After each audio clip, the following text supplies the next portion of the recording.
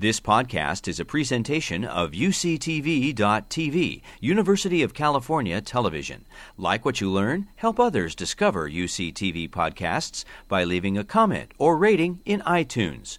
Thank you for attending this morning. Some of you will already be, I see many familiar faces here, but I see people that I haven't worked with before, so you will already be aware of the fact that I have a very distinct speech impediment, for which I ordinarily require the services of an interpreter. But at this early stage in the morning, someone who speaks fluent Glaswegian is actually quite difficult to lay one's hands on. So I want to begin with a quotation from, I think, one of the best ethicists in the United States currently, and also himself a physician, Dr. Daniel Sulmasy. And with respect to the topic that we are focusing on this morning, futility, he had this to say: "The notion of medical futility is a lightning rod, attracting all the static in an atmosphere charged with rising patient expectations, rocketing healthcare costs, and this is important for this morning's talk, and attacks on professional judgment." So having said that, to prefix my talk this morning, let me identify my objectives, hopefully all of which I will be able to talk something about. The first is to explain what is generally meant by the expression futile treatment. Secondly, to analyse the nature of the ethical conflict surrounding medical futility, with specific reference to claims based on patient, or in the paediatric setting, parental autonomy. Thirdly, to identify and to justify the relevant professional norms that ground what I want to suggest is a duty to limit futile treatment. And then finally, to explore practical mechanisms to prevent and or to manage conflict regarding futile treatment.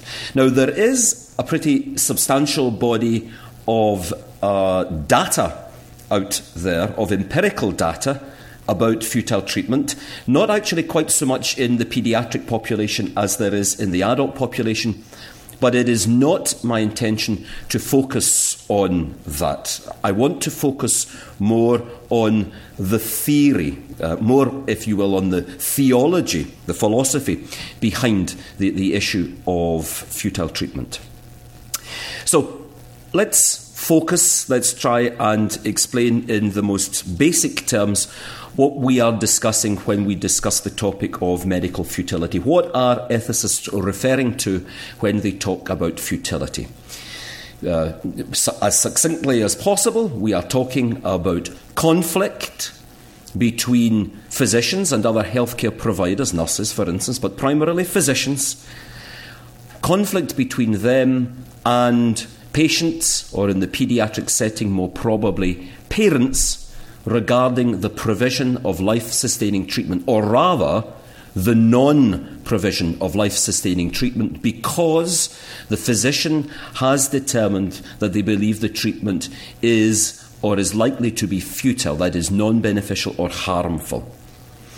So if we were zooming in a little bit and wanted to concretise the ethical questions that the issue of futility raises, I would suggest we can essentially distill those into two questions. The first is whether a physician has the moral right, but more importantly, I would suggest whether a physician has the moral duty to refuse to provide certain types of treatment, primarily because they believe the treatment is futile.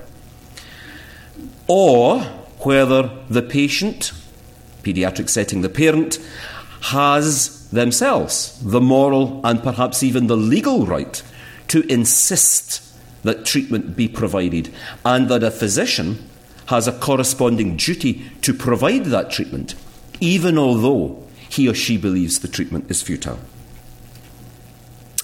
So let me begin by suggesting certain definitions. I hope it isn't heresy here in the United States to quote from the Oxford English Dictionary, but I'm going to do that. When defining futile, the OED says that the word means one, either incapable of producing any results, useless, ineffectual, vain, and then secondarily that it means that which is lacking in purpose. So that's a general definition of the word futility. Let's look at some standard definitions of the concept futile treatment. And I would actually suggest that those of you who are interested in this topic and working here in a hospital who could not be interested in this topic, I would suggest that you consider buying and reading what I think is probably the best book on this subject, called Wrong Medicine, which was written jointly by Schneiderman and Jecker. And they provide the following definition of futility. Namely, any effort to provide a benefit to a patient that is highly likely to fail and whose rare exceptions cannot be systematically reproduced. Such an effort may appropriately be termed a futile treatment, a futile effort. Our own hospital has a definition also, and you will find this definition in a policy with which I would suggest you all become familiar. The policy is Hospital Policy 1319 on withdrawing and withholding medically inappropriate treatment. There, futile treatment is defined as follows, or rather, as we prefer to call it in our hospital, medically inappropriate treatment. A medically inappropriate treatment is one that lacks a reasonable expectation of securing a proper goal of medicine. So what I would like you to note from both of those definitions, both from Schneiderman and from 1319, is that these definitions generally contain two distinct but related components. So there are two aspects conceptually to that which we call futile treatment. There is a quantitative component, essentially a physiologic component, which looks at the likelihood, the probability, if you will, of producing an effect. The physiological effect, that is the general effect of the particular intervention we provide. But in addition to that quantitative component, there is always necessarily, and perhaps more importantly, a qualitative or an evaluative component.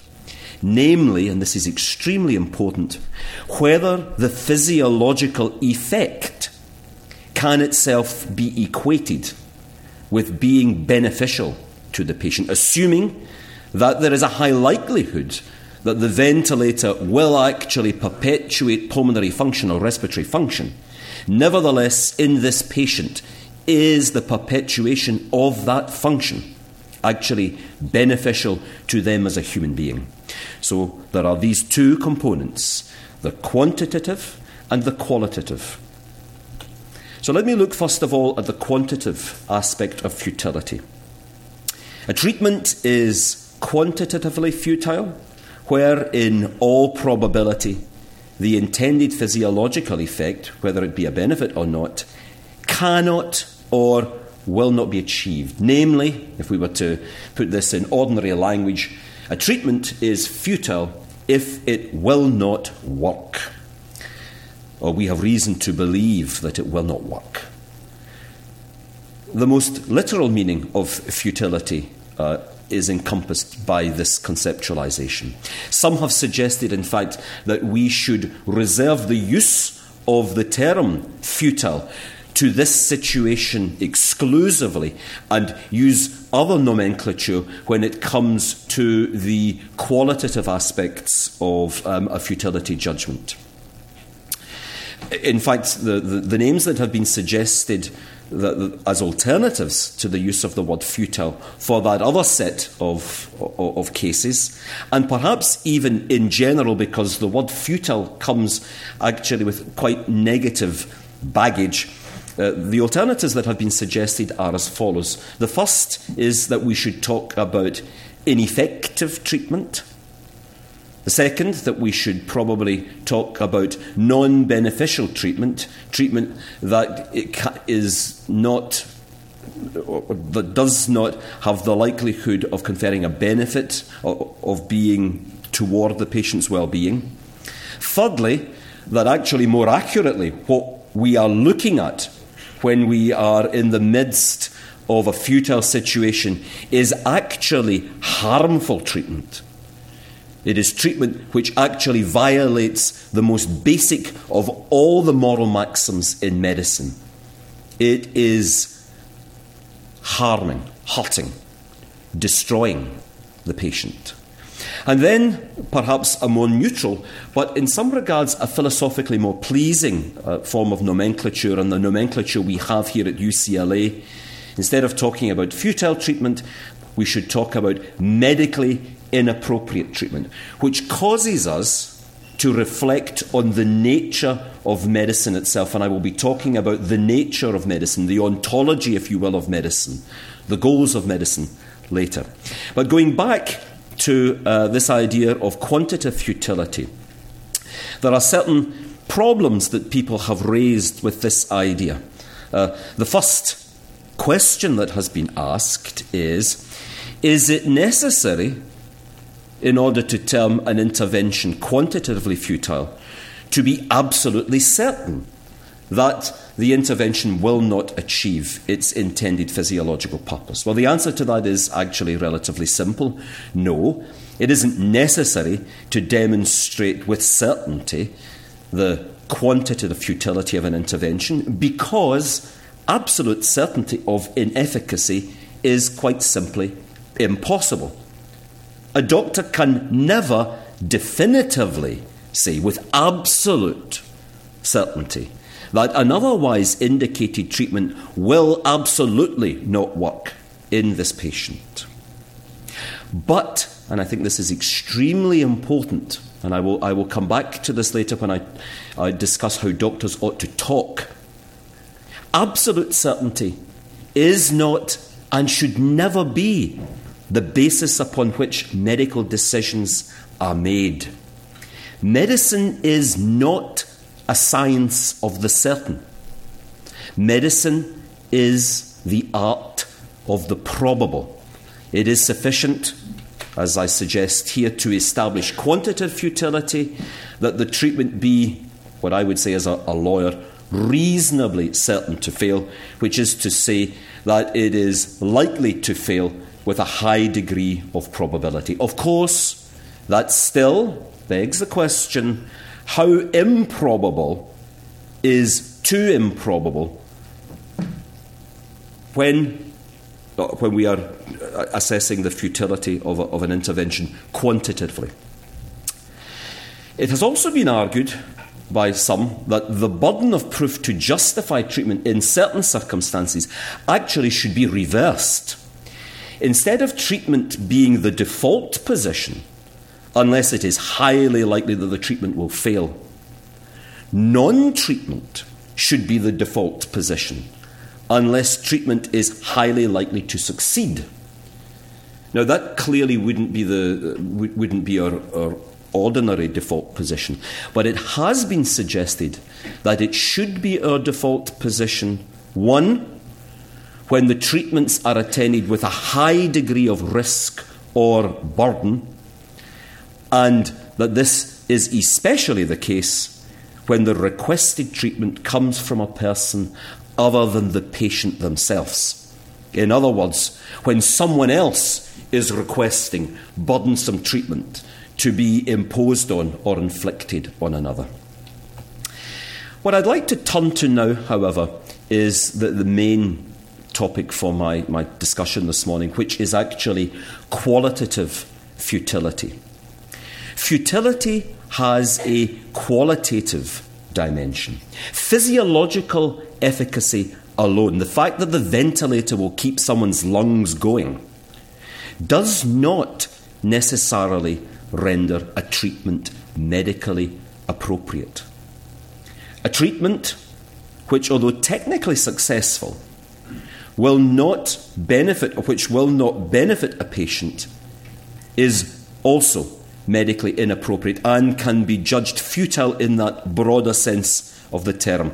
So the distinction which is being made here is the distinction between an effect, a bare effect, which we can characterise as a physiological change to organ systems, being contrasted with a benefit, which is to say the enhancement of an individual human being's experience of being a person. And that actually is essentially what medicine is for. It is the yardstick against which you as physicians and healthcare providers should evaluate what you're doing, whether or not, hand on heart, what is being done is enhancing an individual human being's experience of being a person amongst other people, including ourselves.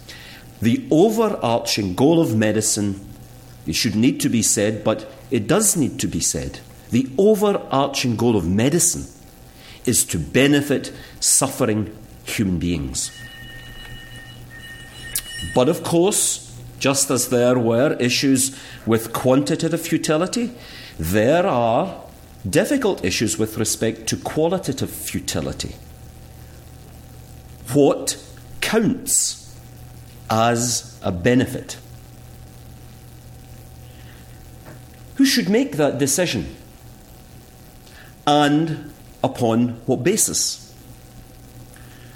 What benefits are appropriate for a physician, specifically as a physician, in terms of the richness and the authenticity of that title? What benefits is it appropriate for a physician to leave this auditorium this morning, to go upstairs and to pursue? What are the ancient and the noble goals of medicine? Then, to be more specific, is continued existence in and of itself a benefit to a patient? Is attempting to achieve that an authentic goal of medicine? And then something we do have to ask ourselves, particularly in our hospital, because of the extraordinarily sick individuals we treat, and because of the type of technology we have at our disposal, are there certain states of, let's say in parenthesis, health? Are there certain states of health that it is wrong for a physician to create or to perpetuate? And I think it is important that we do accept that in a certain sense, because of our technology, many of the health states we see are, at least permissively, insofar as we perpetuate them, they are iatrogenic. And if there are such states, which states are they? And why ought we not to presumably unintentionally create them, or more accurately, to perpetuate them?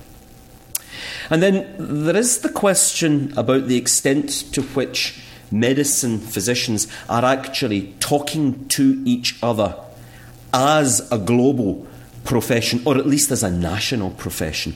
Much more easy in a small country like Scotland or the United Kingdom, much more difficult in a massive country like the United States. But do physicians, have they reflected together sufficiently, if not to have unanimity on what states are inappropriate to perpetuate, at least to have a broad consensus? A cursory look at the literature will tell you that actually there would appear not to be a terribly robust consensus, despite the fact that we have been discussing this issue now for decades, which I think is unfortunate. This was a checklist I had simply for the medical students and the residents, questions simply to ask themselves when deciding whether or not one actually should offer a treatment. It's extremely simple, but notwithstanding its simplicity, I think it's a question that always has to be asked. Before one provides a treatment, one must ask, one, is there a reasonable chance, too, of a good outcome? And in paediatrics, several of the fellows I teach in the core curriculum have asked me, what do you mean by a good outcome? And one can be extremely technical and philosophical in giving an answer to that question. But I think there is a very simple answer to the question of what equates with a good outcome in paediatrics. It is a happy child. Perhaps not immediately, but there has to be the realistic expectation that as a result of what we do, as a result of what we inflict on them, there is the reasonable chance that they get to live as a happy child. So I want to turn from that discussion there of essentially of what we mean by futility and what we mean by futile treatment to looking at the ethics of futility. And here's a quote from who I happen to think is probably the greatest medical ethicist who I happen to think has lived. He was a physician out of Georgetown, but he was also a great, I happen to think he was a great philosopher. One of the quotes I love most of all, and I use all the time with medical students, comes from that extraordinary physician, Galen, the physician for the Emperor Marcus Aurelius, the great Stoic, who said, and I think very, very rarely have truer words ever been spoken in medicine, the best physician is also and necessarily a philosopher. Now, of course, Galen would say that because he was a physician and a philosopher, but Pellegrino encapsulates this it seems to me, that this ideal. And he said, and I think it is very, very true, and we should bear it in our minds when we leave here to go to the units. Whenever medicine is used for any purpose or goal that distorts, frustrates, or impairs its capacity to achieve its proper ends, it loses its integrity as a craft and its moral status as a human activity. So, bearing that in mind, let's look at what is the ethical conflict that's going on in futility situations, in these conflicts between physicians on the one hand and patients, or in paediatrics, parents on the other. So the last half century has seen the rise of respect for patient autonomy as a cardinal principle of medical ethics, replacing the old, although for me it's not old, the old Hippocratic idea of beneficence, that essentially the ethics of medicine consists in the doctor knowing and doing what is good for patients. If we want some definitions here, autonomy is the capacity and the moral right of an individual to choose and follow their own plan of life.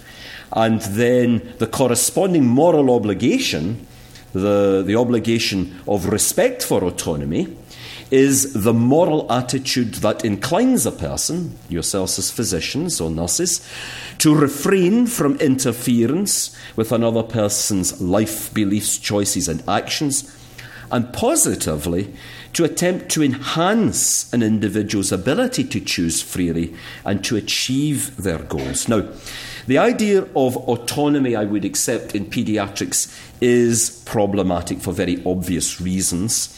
Many of your patients are not capable by reason of their age and never have been capable. We think of our neonates. Others are only partially capable. They are individuals growing into their autonomy, but who have not attained the fullness thereof. And then we have other patients who, although they are, as a matter of fact, fully capable, minors, but mature sufficiently in their judgment to be capable of autonomous decision-making, but who, as a matter of law, may not make their own decisions because that power is lawfully invested in their parents because the child has failed yet to attain the age of majority. So from the patient perspective, the concept of autonomy, which I think is central to futility concerns, is problematic. Parental autonomy, the autonomy of the parent as surrogate, is also problematic because parents, in fact, as hopefully you well know, and we should remember this, because parents do not have unfettered freedom with respect to the decisions they make about their children. Parents must, morally, but legally must, make decisions consistent with their children's best interest. Having said that, however, parental autonomy does exist, and I would suggest it consists in being the primary judge of what is or is not in their child's best interest, and in having that judgment generally respected. So back to autonomy, having established, I think, that it does exist in a certain sense in the paediatric setting. Properly understood, autonomy requires, but only requires, that all treatments be consented to, that all treatments require informed consent of the patient or parent. And historically, the rise of autonomy can be directly linked to the judicial development of the doctrine of informed consent. And then secondly, that the patient or the parent's preferences or goals should be incorporated to a certain extent in the decision-making process. However, I want to suggest to you that in the futility debate, these ethical principles have been improperly inverted. Now it is claimed, so this is, I call this fulminant or pathological autonomy. In contemporary medical relationships, it is now claimed by patients and by parents that there is in fact an ethical obligation to offer treatment if it is requested or demanded. In other words, you must do it. And that it is unethical because it is a disrespect for autonomy to withdraw or withhold treatment without permission or without consent. It is argued that both quantitative and qualitative concepts of futility involve questions of value, and respect for autonomy requires that the parents' values reign. That it should be parents, in the paediatric context, who determine whether low odds of benefit justify or do not justify attempting treatment, and whether a particular effect will or will not count as a benefit. It is argued essentially that to withhold or withdraw treatments against the wishes of a parent violates the ethical obligation to respect their autonomy. And it's also argued, and I will address this point specifically, it is also argued that to withhold requested treatment is extremely problematic, is unethical, when without the treatment, the death of the patient is certain. So, for instance, by signing a no CPR order, in circumstances where we have reason to believe that the patient will code. I want to suggest to you, however, that there is something profoundly wrong with that type of inversion or misuse of a perfectly laudable and acceptable ethical principle, namely the principle of autonomy. Arguments that insist that families alone can define therapeutic goals and benefits ignores a fundamental reality about the physician-patient, parent-nurse relationship. What does it ignore? Well, it ignores two things. The first, I hope, is obvious. It ignores the moral agency of the healthcare provider themselves. The healthcare provider is not a technical automaton. The healthcare provider must not, and I would say cannot, none of us really can, and if we can, we should be concerned, none of us should leave our conscience at the threshold of the hospital. We do bring our conscience with us to work. If we did not bring it with us to work, there would be very few situations in which we could exercise our conscience, since we spend most of our life at work. So, which is actually, but it's really important, our conscience isn't something for Sundays or Shabbat. So, the first thing that this warped sense of autonomy denies implicitly is my moral agency. But it also denies something else. It denies the moral nature of the profession of medicine itself. That medicine is and always has been a moral endeavour. Before it was a scientific endeavour, before it was a technological endeavour, it must remain. And it's in danger perhaps of losing the fact that it is a moral endeavour. And also that every single physician has an inescapable obligation to the moral goals of their profession. Their profession demands it of them. The physicians who have come before them for centuries and millennia before them demand of them dedication to the goals of their profession, to the moral goal of their profession.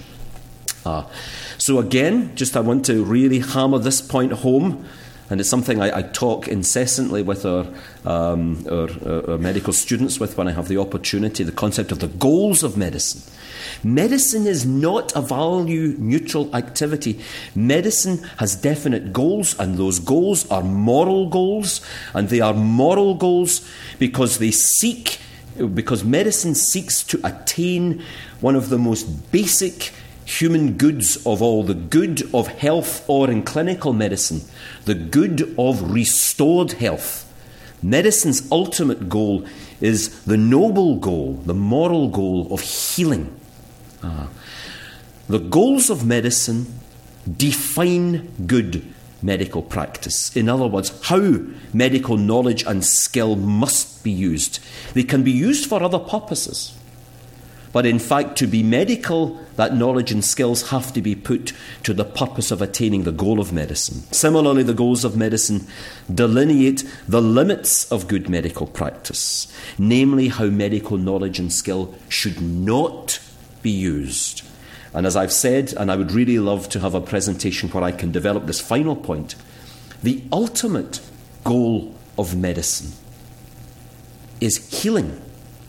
And that's why I often suggest when physicians, as they often do, come to me, it's quite common for physicians to ask me, what do I think about the plight of the patient in the bed? This is not something that actually I am primarily asked of by nurses. I think there's often a misperception that only nurses are concerned about futility and that we are consulted primarily or only by nurses. That isn't true. Most of the people that come to me about futility are physicians.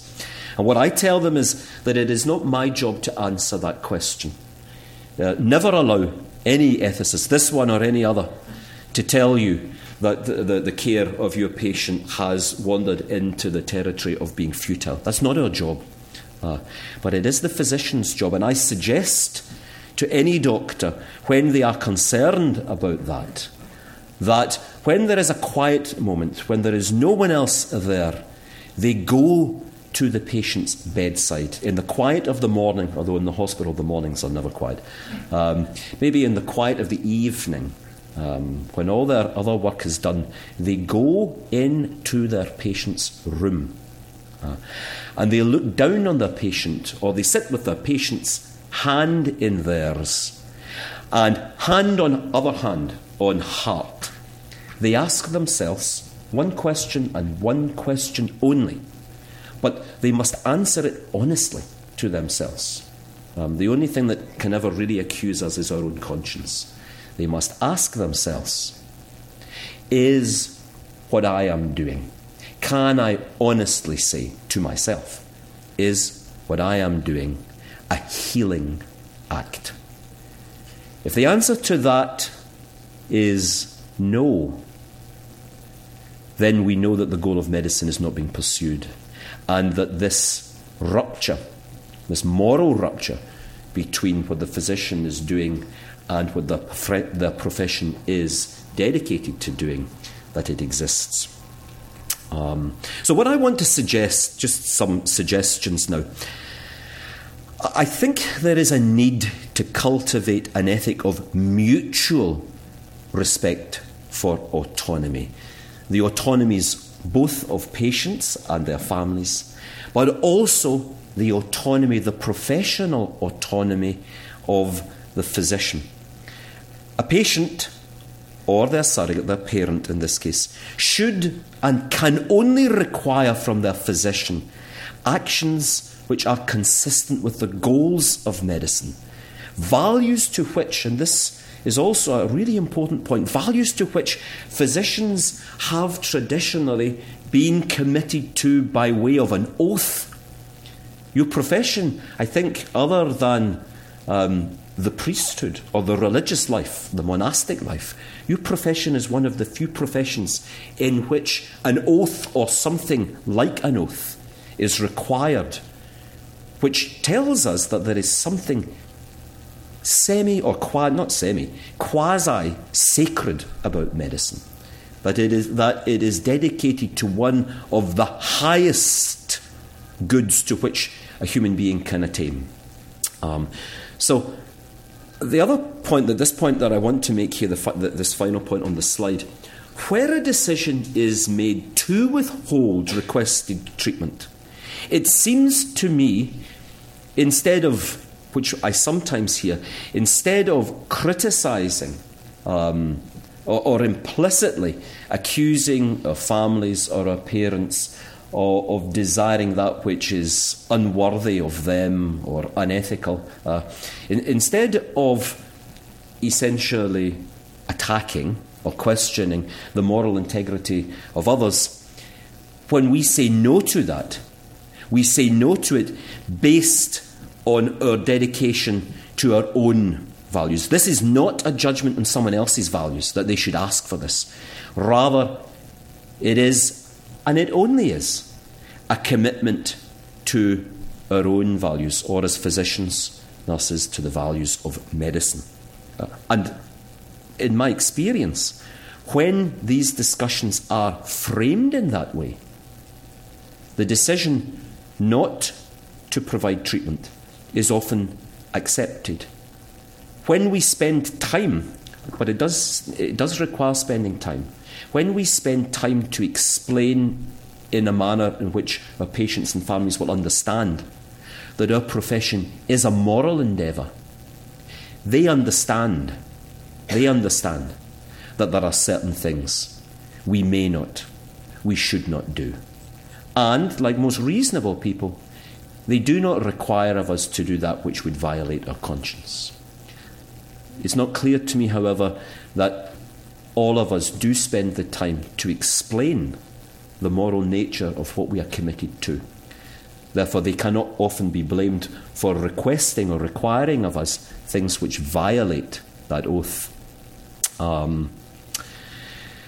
So the next question would be, okay, so what does the goal of medicine, or the goals of medicine, do they impose on physicians something as strong as a duty not to treat in certain circumstances? Well, there are three possible, or is there a duty, and how strong is the duty? Well, there are three possible takes here.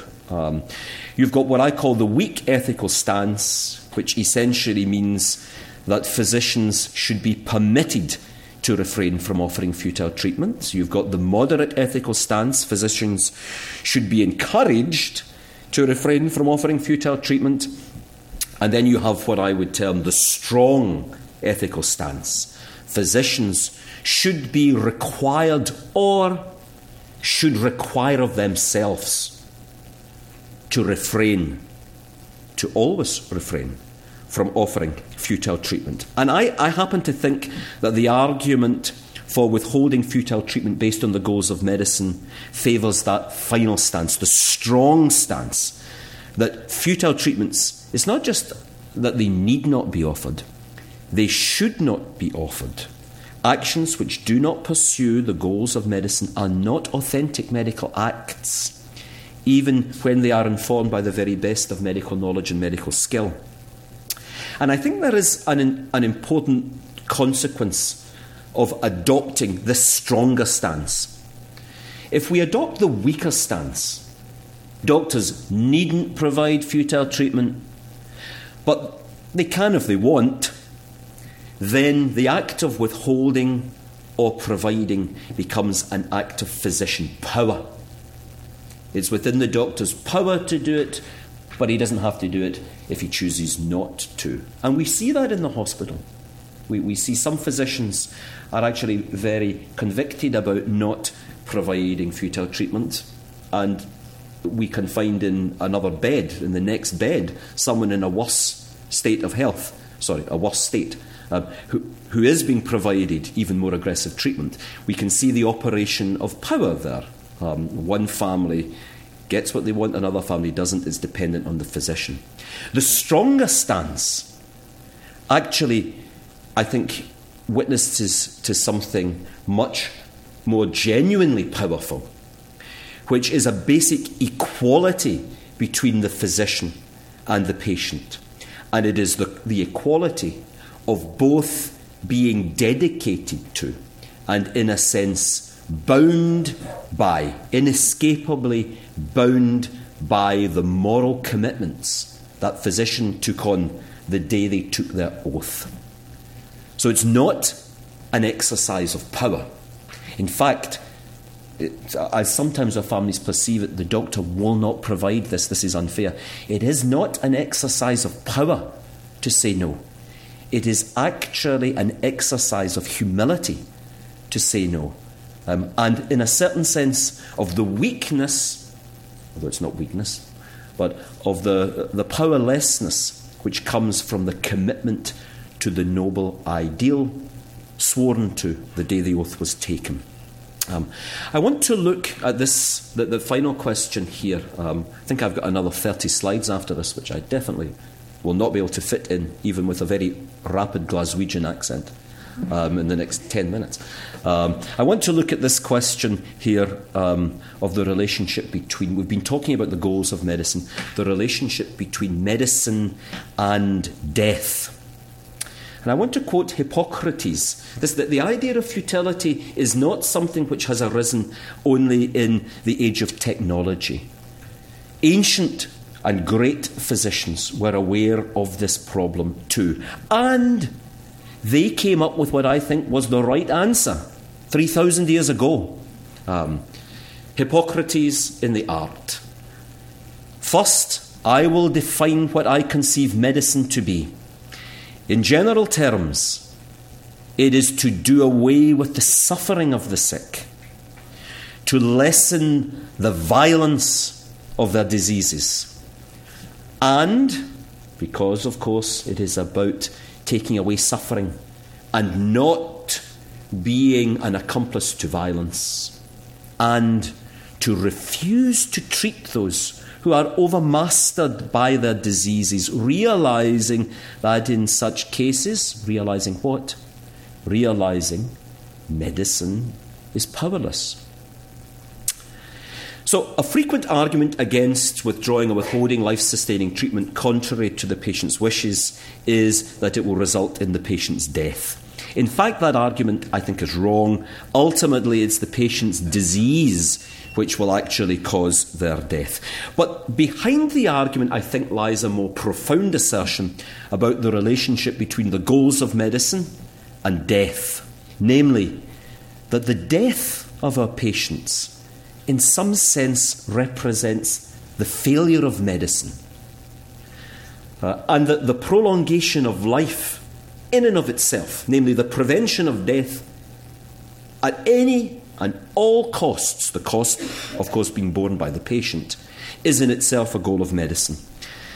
Now, that is wrong. That has never, ever, ever been the goal of medicine.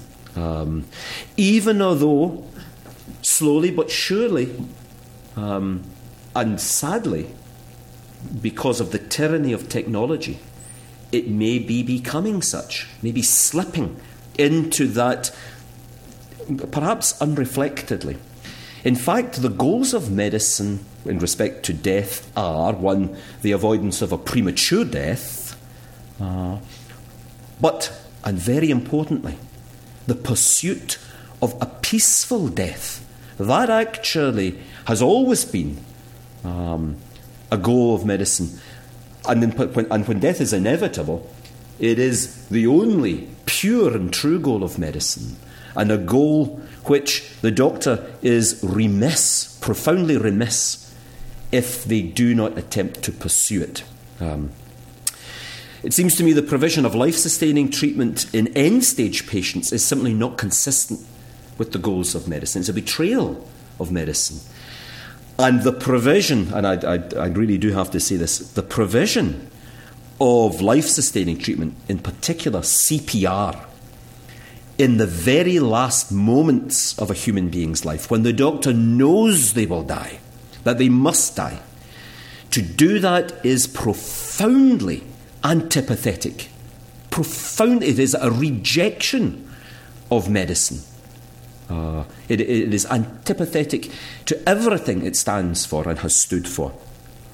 So the provision of life-sustaining treatment in end-stage patients, very important point, I think.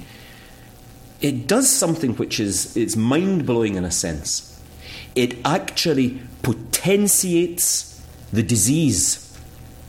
It feeds, if you like, it feeds the conceit of the disease. It allows the disease to be even more powerful than it would have been if nature had taken its course. It allows the disease to take a grip on the patient and essentially, I suppose, to throttle the life out of the patient in a way that would not have happened if there were no doctors around the patient and the patient was to die alone without the support of doctors, but naturally. So the provision of life-sustaining treatment in end-stage patients, as I say, potentiates the disease. That's why it's the antithesis of medicine. It prolongs suffering and dying. But in addition to we often talk about merely prolonging, but it does something more. It intensifies suffering and dying. It's not just a matter of time. It makes the degree of suffering, the type of suffering, worse. It distracts from palliation, which is our obligation to the dying, and it offers false hope.